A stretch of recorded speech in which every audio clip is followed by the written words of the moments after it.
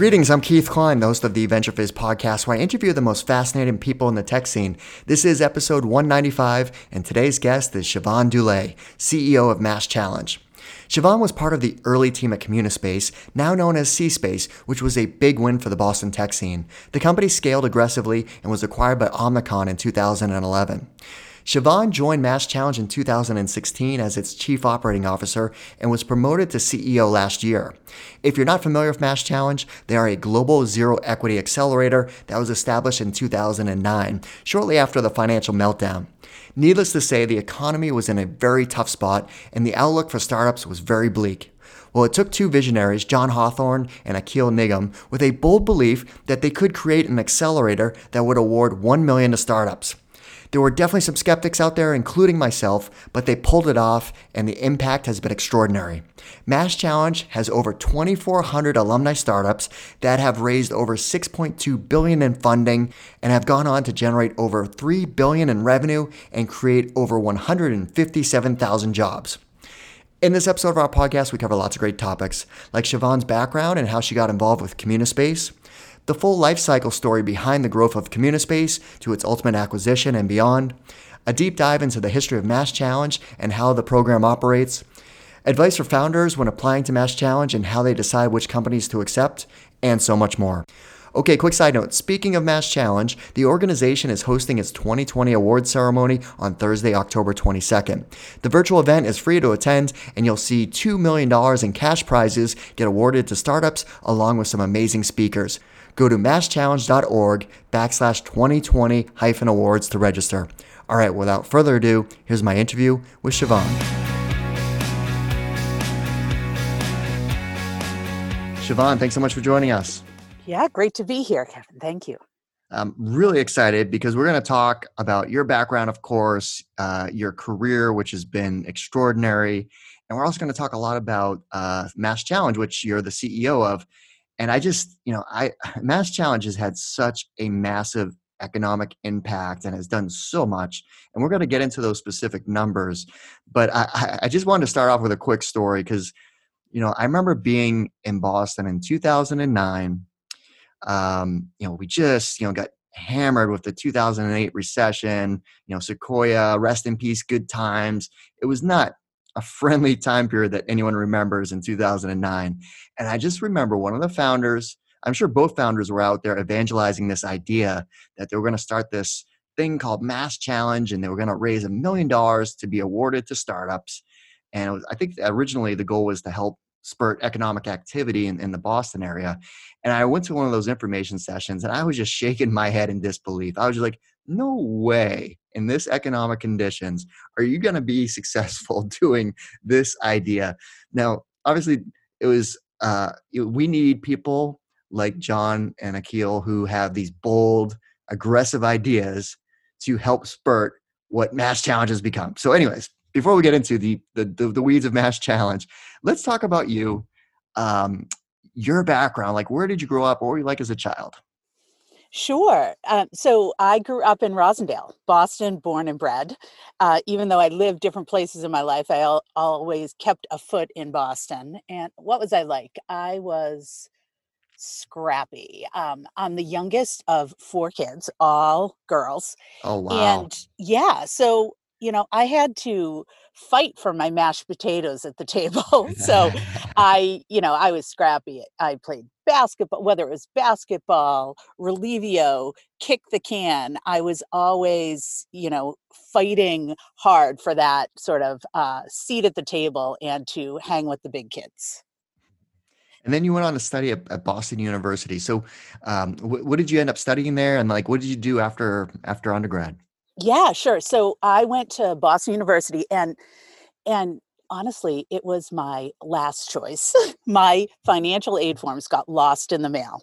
And Boston University gave me a free ride. At the time, they were giving scholarships to schools, one per school in the Boston area. And I went to a Boston school. So I went to BU. I started out in engineering.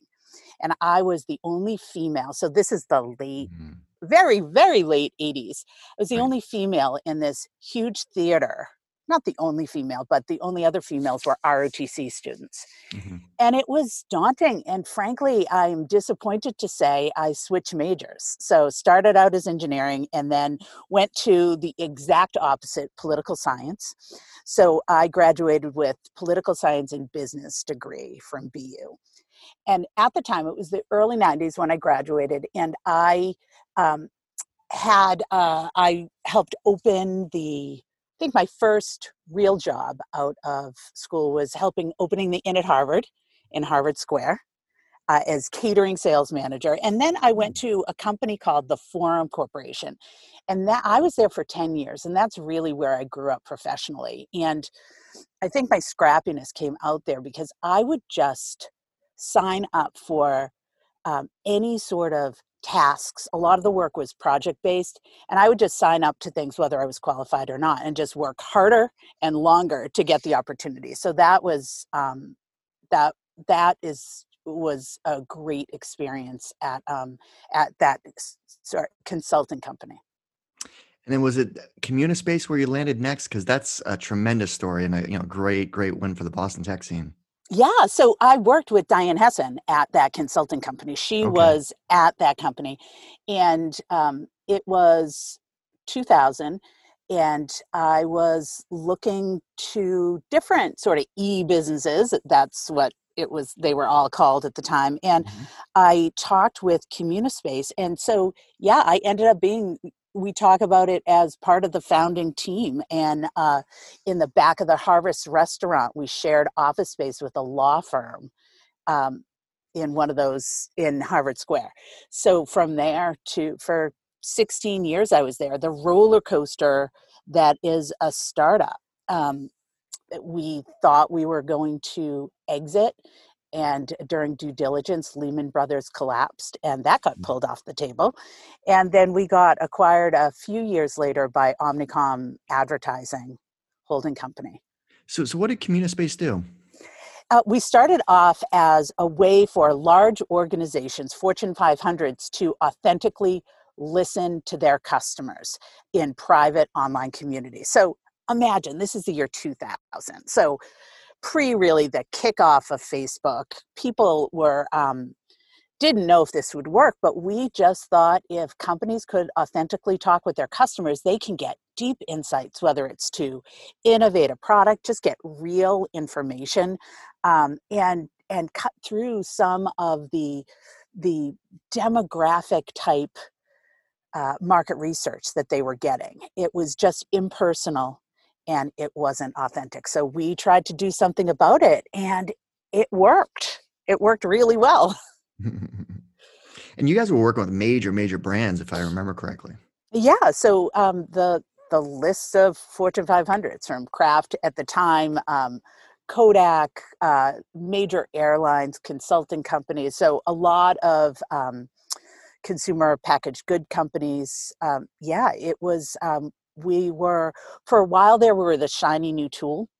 So it was easy to get, not easy, I wouldn't say anything was easy about building a company, but we were able to target early adopters.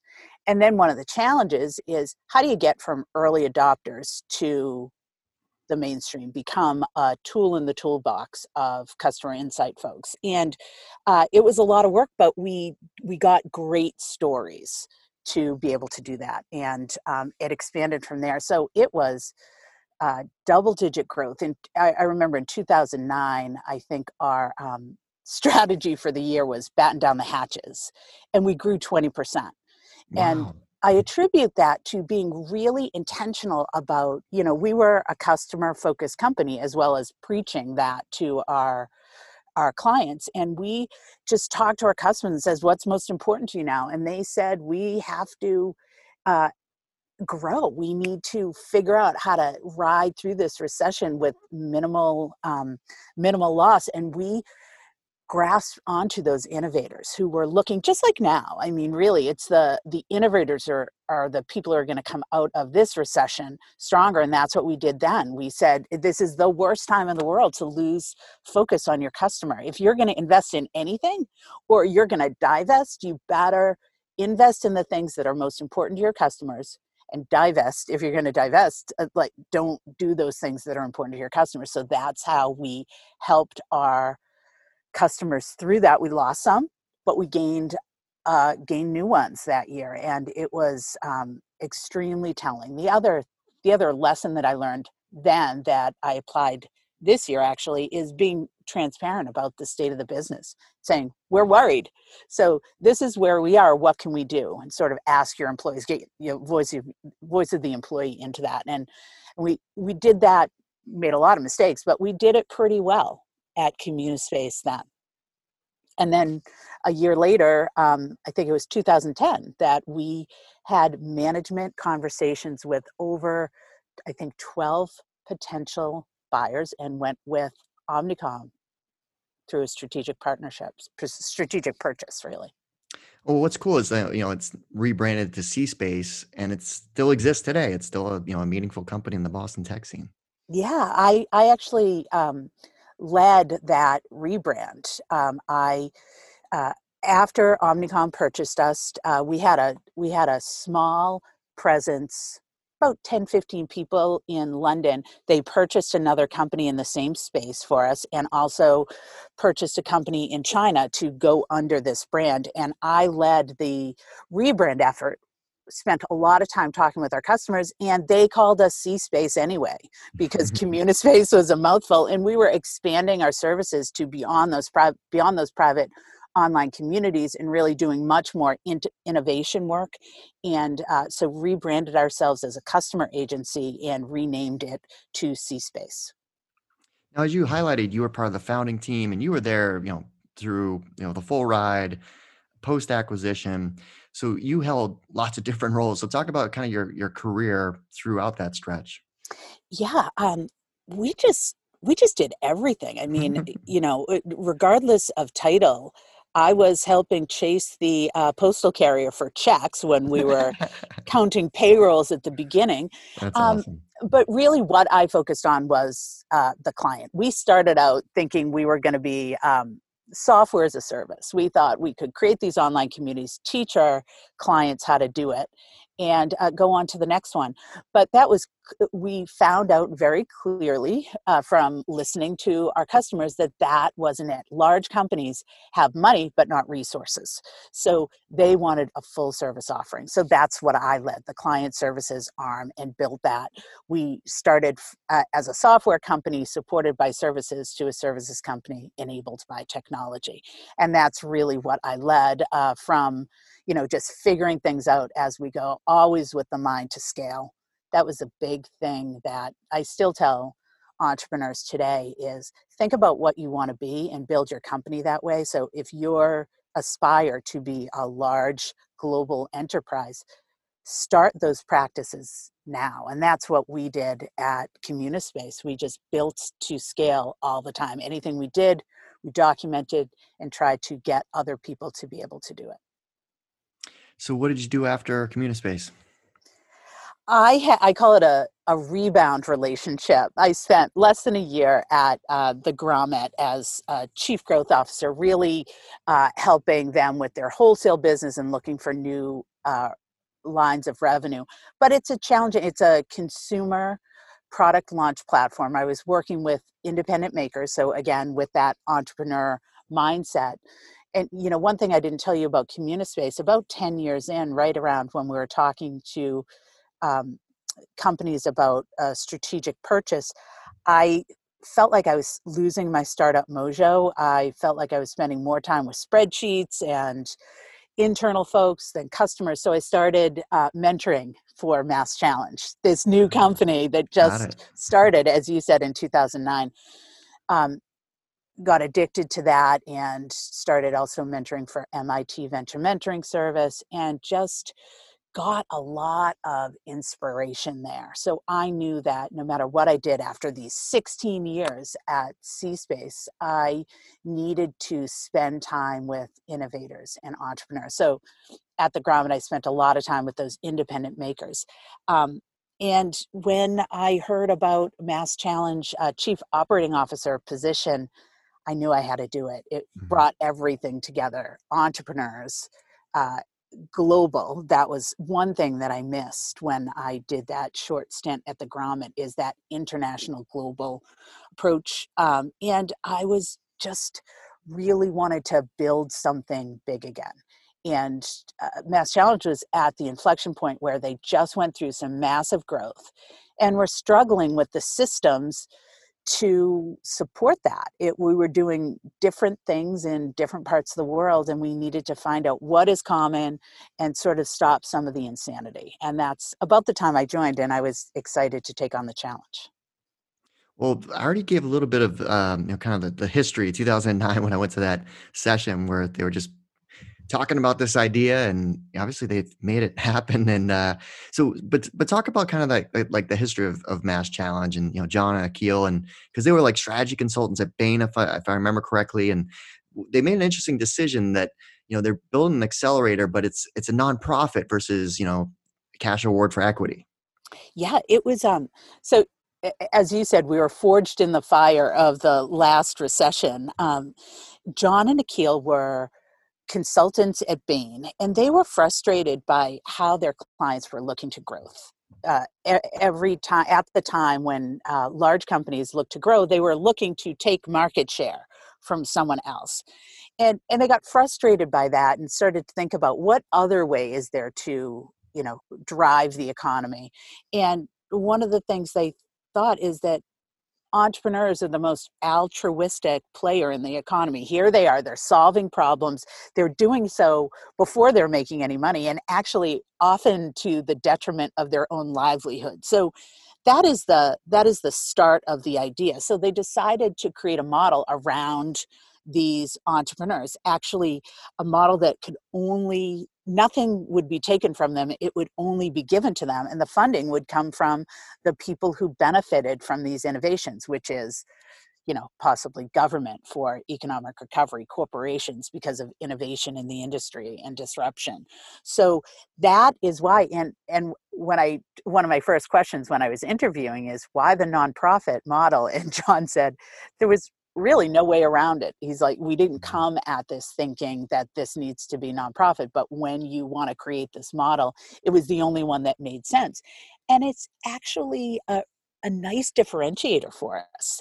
People don't, we can collaborate with everyone because we're not looking for equity from our startups. We're not competing for that piece of their company. So it really helps us to be able to play that convener and community role. Because most accelerators, what's is it 6% that they usually, or somewhere in that neighborhood? It varies. It's all over the place because there's a lot of people in the space. I think Yeah. it goes up to, the highest I've heard was about 7 or 8%, which is significant. That's a massive number.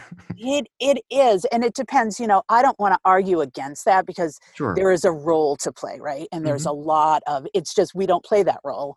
We play a different role, and that's okay. And that allows us to do things like doing this at scale.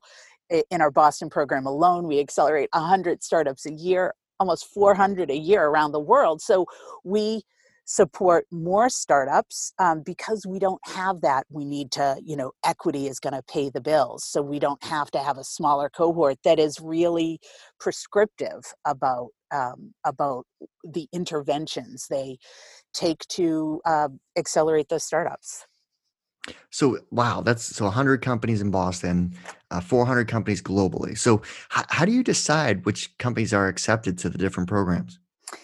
We don't decide, the community decides. That's the other cool thing about this model, is that the judges for the process. So one of our core fundamental things to MassChallenge is our high integrity judging process. So I care deeply about the process, but the judges are the community. So these are experts, hundreds of experts around the world that review applications, and then see the next round of applicants in person for judging rounds. And then those top ones are accepted into the program. It's always less than 10% of applicants.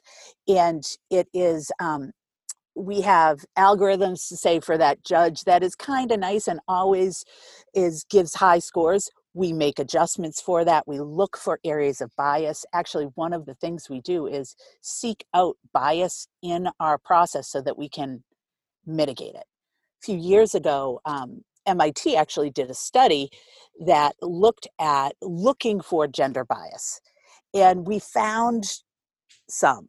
And we worked with them to find out what the interventions are. And at least one woman in in-person judging changes the outcomes.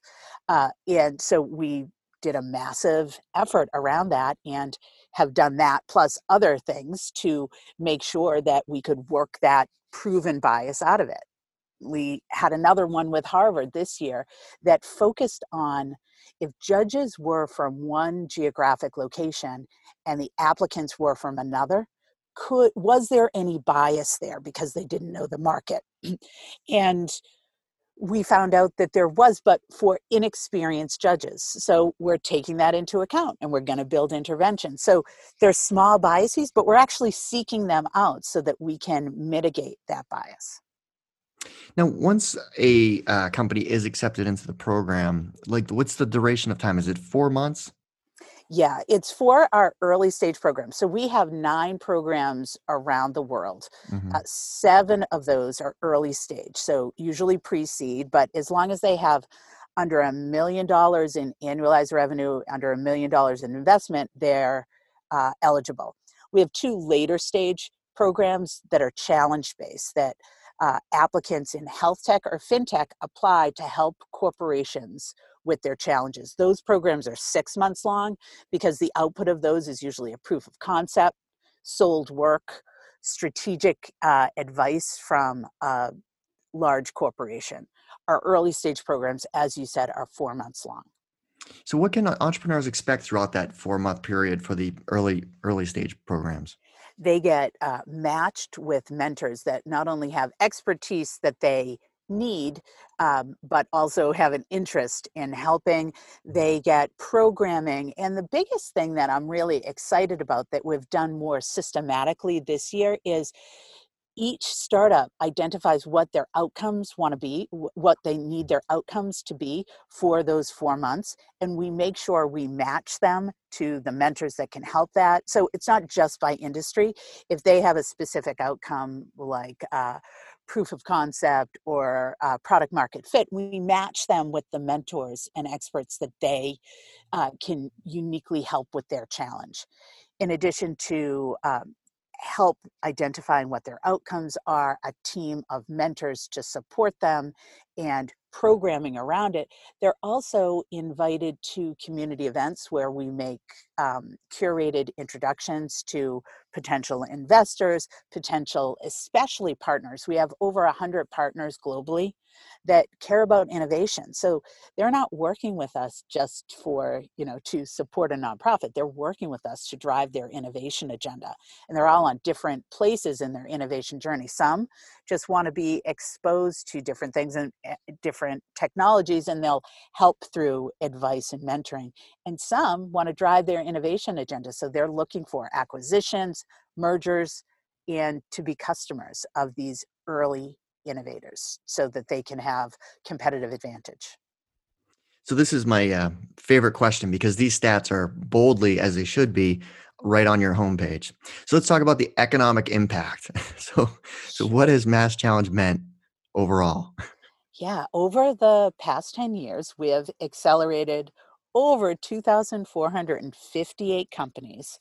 And we measure the KPIs against those companies, the number of jobs they create, which is over 157,000 jobs. That is amazing. We look at their revenue. So they've generated over $3 billion in revenue. And we also look at the funding that they get, because that shows that other people really believe in their success as well. And they've gotten over $6.2 billion in funding. It's really exciting. And those metrics we take seriously. We put them on our homepage. It's what is on our application to be a nonprofit. Those are the metrics that we look at all the time. And that's extraordinary numbers. I mean, over the course of an 11-year history, and MassChallenge had to start up too, right? Had to get things going. Just to have that type of footprint of success is just amazing and such a great effort from the whole team. Yeah, I think it was a couple of years ago we did a employee survey, and 95% of us, myself included, are here for the mission. Hmm. So there are a lot of other things that are great about working at MassChallenge, but we're here for the mission. We get inspired by seeing these entrepreneurs succeed. So one of our, this past week, I don't know if you've seen Hyliion.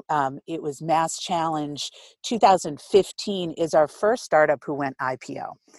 And Wow. Okay. yeah, it's exciting. So Thomas Healy is actually going to present. He was a Diamond Award winner. The CEO of Hyliion was a Diamond Award winner in 2015, and he's going to present an award on October 22nd this year to one of the winners of our 2020 Boston Accelerator. And Hyliion does electric powertrains for 18 wheelers. So imagine the climate change, the impact on the climate. It's cost savings for the people who are uh, using trucking to deliver goods and services, but it's also significantly impacting carbon emissions. So they compete with companies like Tesla, and they're doing really well. And they have some that was big, exciting news. And they have some big contracts coming out with the likes of Wegmans and others. So that was really exciting. What are some other examples of companies that have gone through the program? So Ginkgo Bioworks, we love them in Boston, right? So a Yep. synthetic biology company, Flywire company who did financial electronic transfers, started out mainly with universities, but have gone beyond that. Mike Massaro, the CEO, is actually on our advisory board for our Boston program.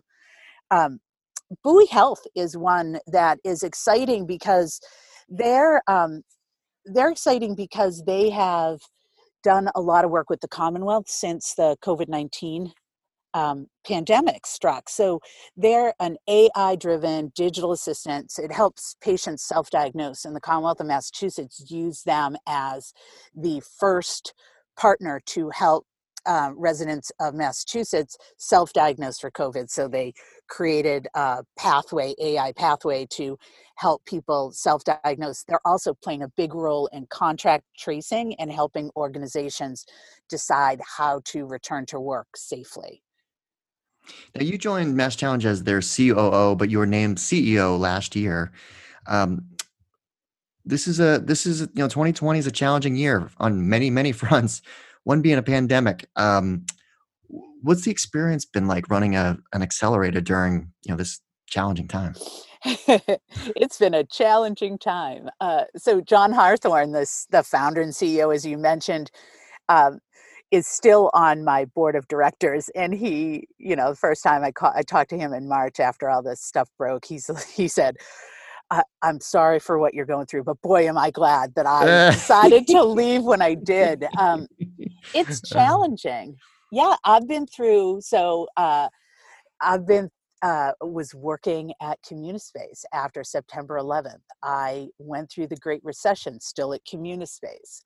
This is the hardest time of my professional life, and not just because of the pandemic and the impact of that, but we've had like the 1, 2, 3 punch with this. So it's challenging because of the business environment. It's challenging because of the pressure of keeping people's jobs and the health impact. But there's also the social injustices that we're Mhm. dealing with now, and trying to Yep. figure out how we can play a role in helping to create a, a more equitable world, and the serious role, but also the impact on our employees, our entrepreneurs, around that, as well as the political environment globally. So we're in Israel, Switzerland, Mexico, and in 3 states in the US. And all of those places are dealing with all of these issues, including political upheaval and challenges. So all of those together, it's, the imperfect storm, I'd say, of challenges. So I'm not going to claim it's easy. And I would imagine that, because most of the companies would co-locate in your space. So there was a lot of just, water cooler collaboration between entrepreneurs that, were not competing against each other. They were just sharing ideas and how to get things done better. Right. Well, the thing that was less difficult. So all of the difficulty I feel is coming from those external forces, but internally, I mean, our team is amazing. As I said, we came here for the mission because we love entrepreneurship. So we pivoted really quickly. When the pandemic impacted our Israel program was in the middle of they were going to do their first in-person judging session. And so they changed from in-person to virtual over a weekend and pulled it off without a hitch. We used it as the model for our the rest of our programs, and we decided to go completely virtual this year. We were worried because of what you said, that serendipitous connection, that density that's required for innovation. But think about our audience. We're lucky enough to have entrepreneurs who pivot in a moment. They're completely flexible and open to different ways of working. So we did it, and the feedback has been amazing. The last 2 days we had final judging for our Boston program, and across the top 20 startups who presented for the final cash awards, they all talked about the impact, that the outcomes that they had this year in spite of the virtual connections. We were just much more intentional about the connections we made for startups this year. Now, the Boston program, the big award ceremony is coming up. Is it October 22nd, you mentioned? It's October 22nd, and so we're doing it. We have a sound stage in Boston. We're doing some of it from there. We're doing some of it from people in different locations. We kept it to an hour. It's going to be intense because all of our U.S. programs award ceremony. Usually we have 17 or 1,800 people in the Boston Convention Center, but we're celebrating all of our U.S. cohorts. Mhm. Ariana Huffington is speaking, being interviewed by Linda Henry. Chris Denson from Innovation Crush is our MC, and it's going to be exciting. So hopefully people can tune in and see some of the most amazing startups in the world. Yeah, how can people check that out? Like, is it just you just register and Yeah, just register. It's free, masschallenge.org. You'll probably get a pop-up when you go there to register, or just look under events there and you can register and join us, please. so what do you view as like the future of Mass Challenge? Like I know, there's one logistical future. You're gonna have a new home from what I read. But where do you see the program heading kind of longer term?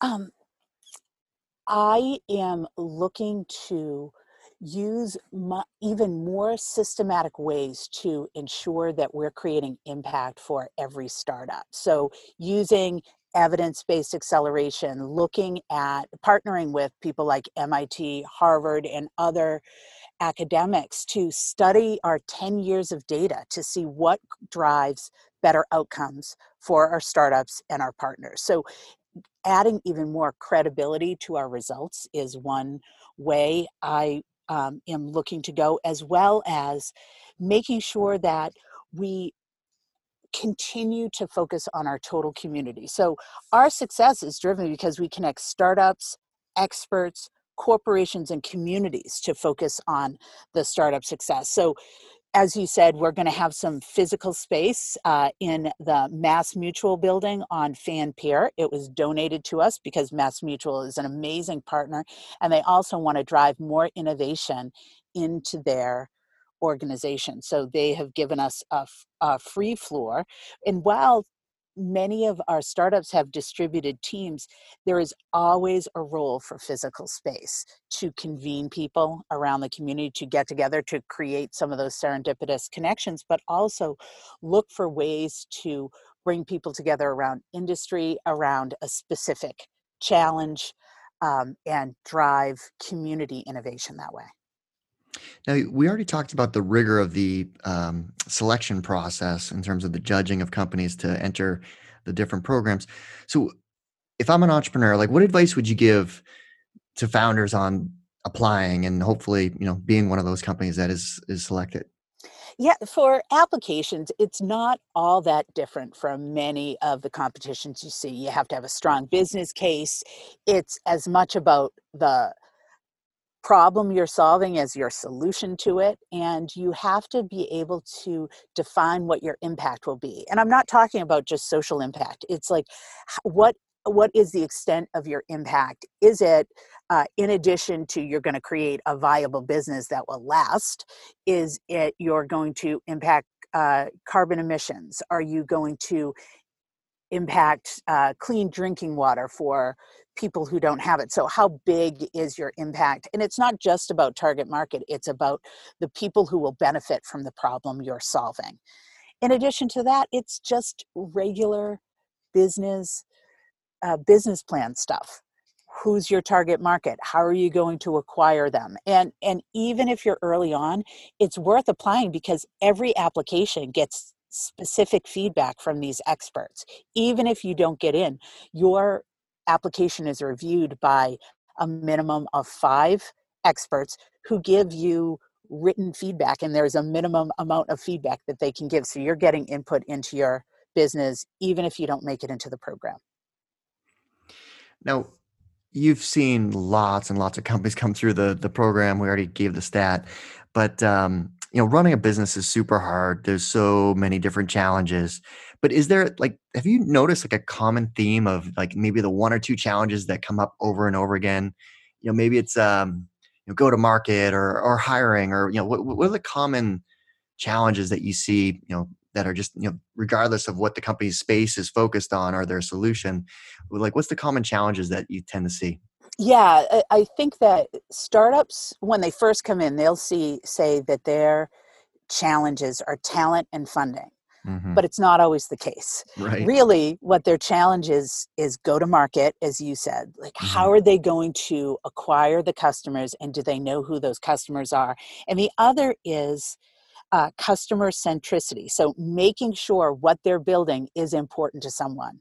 Sometimes entrepreneurs, especially ones with really interesting technology, fall in love with the technology instead of the problem it's going to solve, and they don't keep an eye on who has the problem to solve for, and how do they make sure that they're adapting the technology to be used by that customer. So those are the things that I think most grapple with, but their stated challenges coming in is often talent and funding, and we try to help uncover what their real issue is to build their business. I think that entrepreneurs, the world has just taught entrepreneurs that funding's the answer to everything, and it's not.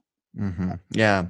It is interesting how, it's a milestone, which is amazing if you raise your seed, your series A and et cetera, et cetera. But there's a lot of work that needs to be done. It's a milestone. It's not we've made it, there is some credibility behind it because you have other people believing in your ideas and giving you hopefully a massive sum of money, or in exchange for equity, that of course. But Yeah. it's not the end all be all. It's like the start of a new chapter. Yeah, and I get frustrated when people who bootstrap it get looked down upon for it. I think Mhm. if, you know, maybe I'll have another startup. And if I do, I'm going to I'm not wealthy enough to self-fund it, but I'm going to try to bootstrap and be Mhm. scrappy, bringing back that scrappy factor as long as possible. And I am amazed that people who are just beyond an idea are looking for funding. And I'm not downing people who don't have the money to do it, but they're looking for more funding than they need. Take the least amount of money you need to get to your next milestone. One thing that Desh Deshpande, who has been helpful for years at MassChallenge, always said is don't try to figure out how to get gas from, if you're driving to San Francisco from Boston, don't try to drive the whole way. Just get to the next gas station, and then you'll That's gas up again. Yeah, a I great love that. analogy. I love that. That's so true. Right. Yeah, because there is this whole, enamored outlook of, just press releases and, TechCrunch, like, we got funded, and it is like celebrated. But yeah, it's, there's some pros and cons, and there's lots of pros and amazing investors that hopefully can mentor you and help you further your business. But you now have to answer to a board. Mm-hmm. Absolutely. Now, what are 3 apps that you can't live without? 3 apps. So nothing really cutting edge. So I'm a little boring here. So I couldn't live without Waze, Twitter, um, and Venmo, really. I have 2 teenage kids. And my guilty pleasure app is Best Fiends. What's So that? it's just a game. It's one of those, it's not Candy Crush, but it's one of those Best Fiends. It's addictive. It helps me disconnect. And like Waze, like I don't know why, but I just can't like I don't know if it's the interface. I can't ever switch over. Like I've tried, everyone's on Waze. Why am I not? And when every time I use it, I'm like, I can't do this. Like I just go back to Google Maps. Really, it's the only way I can get anywhere. I don't even try to use direct. I don't even try to figure out where I'm going. I just do it on Waze. Yeah, I found Always. it distracting, like just of all the pop-ups and different characters and stuff like that. But Oh. now, what about any book recommendations, podcasts that you would recommend for entrepreneurs? Book-wise, one of the first ones someone sent me during the pandemic was "The Obstacle is the Way" by Ryan Halliday, and it's basically stoicism. It's just like, it's don't try to get around it. Use the obstacle as the way to your next step. So it was interesting. I think it's a good way to get a little zen around external forces getting in your way. That one, of course, How to Be an Anti-Racist by Ibram Kendi, who has started the anti-racist research department at BU. So there's that. My podcast listening has gone down since the pandemic because I was a big listener in the car. But Yeah. for fun, my favorite murder is still one of my fun ones, and anything by Gimlet. I also listen to, startup ones at times, but I do most of my mostly reading about startups. Like Brad Feld came out with another Startup Communities book, and an article. So I tend to read more about entrepreneurship than I do listen. Yeah, like my podcast listening is a little bit less too, but one that I've been listening to a ton is Acquired. Oh, I Which if you haven't haven't. check that one out, because it's the 2 hosts, they do deep dives. Like I'm talking 2-hour long episodes on founding stories of companies like Tesla and lots and lots and lots of companies, TikTok, and they just go so deep, and it's a fascinating like storytelling journey that they tell. And it's not like it's a founder and a venture capitalist that produce these, and they're just done really well. And it's not like a Wondery or Gimlet type of podcast. I think it's just their own thing, but it's really well done. Well, see, I'd love that, because I think I tend to stay away from some of the podcasts that dig into one stories because they don't go deep enough. Mhm. Sometimes it feels like it's really high level learning, and it's interesting, but I can read that in a little snippet. When I listen to something, it's something that you're not going to get if you read that emotion. And so a longer story, I think, would be better. I'm going to check it out. Thanks. In the episode about SpaceX, fascinating how they connect all the dots of how people came together and how they're commercializing space travel. Oh, that's great. So what do you like to do for fun outside of work? Well, it's different now, right, than it was Right, true. 7 months ago. So 7 months ago, I would, do would go to Broadway shows with my daughter. She's a theater geek, Mm. and that was really fun. Right now, I try to get outside. I'm a city kid at heart, but I've tried gardening for the first time, and it's not bad. But you do all this work and get like one tomato at the end of the season, so it's not as fulfilling, but it's interesting. And hiking. But with my son, anything sports, football, baseball. We watch anime too. And with my husband, I've been usually binge series with, The Boys on Amazon Prime is one of my favorites. It's superheroes. Oh yeah. I had a friend tell me about that recently. There's so much good TV out there. It's hard to keep track of it all, but that's one I need to check out. I can't believe how much I'm watching since the pandemic. It's just, you don't go to, I don't have an event, I have webinars, but not an event 5 nights a week. Hmm. It's really weird. I'm binge watching Cobra Kai right now, which is so good. That's on my list for sure. Get the body back, Johnny. Oh, and the way they bring the whole story together, it's just really well done. I'm glad it ended up on Netflix because I remember seeing it on YouTube, Red TV or whatever they call their TV service, and I'm like, oh, I'd like to check that out, but I don't need another subscription. But Absolutely. it's really well done, and I haven't gotten through season 1 yet, and I've heard, oh, you gotta wait until you see the end. So there's some cliffhanger that I'm gonna see at some point. So. Well, I'll be right there with you. I'm going to check that out too. Well, Siobhan, thanks so much for taking the time to walk us through your professional background and your career, all the great stuff you've been up to, plus, all the amazing work to, you and all the people that are part of MassChallenge. Thanks for sharing the story. Thank you so much, Keith. Take care. Well, that's our show. I hope you found it useful and entertaining. If you did, please make sure you subscribe so you'll get future episodes. Also, please consider leaving us a 5-star review and share this podcast with all of your friends and colleagues in the industry. It all really helps us out. Last but not least, don't forget to visit venturefiz.com, the most trusted source for tech and startup jobs, news, and insights. Thanks for listening, and I'll see you next time.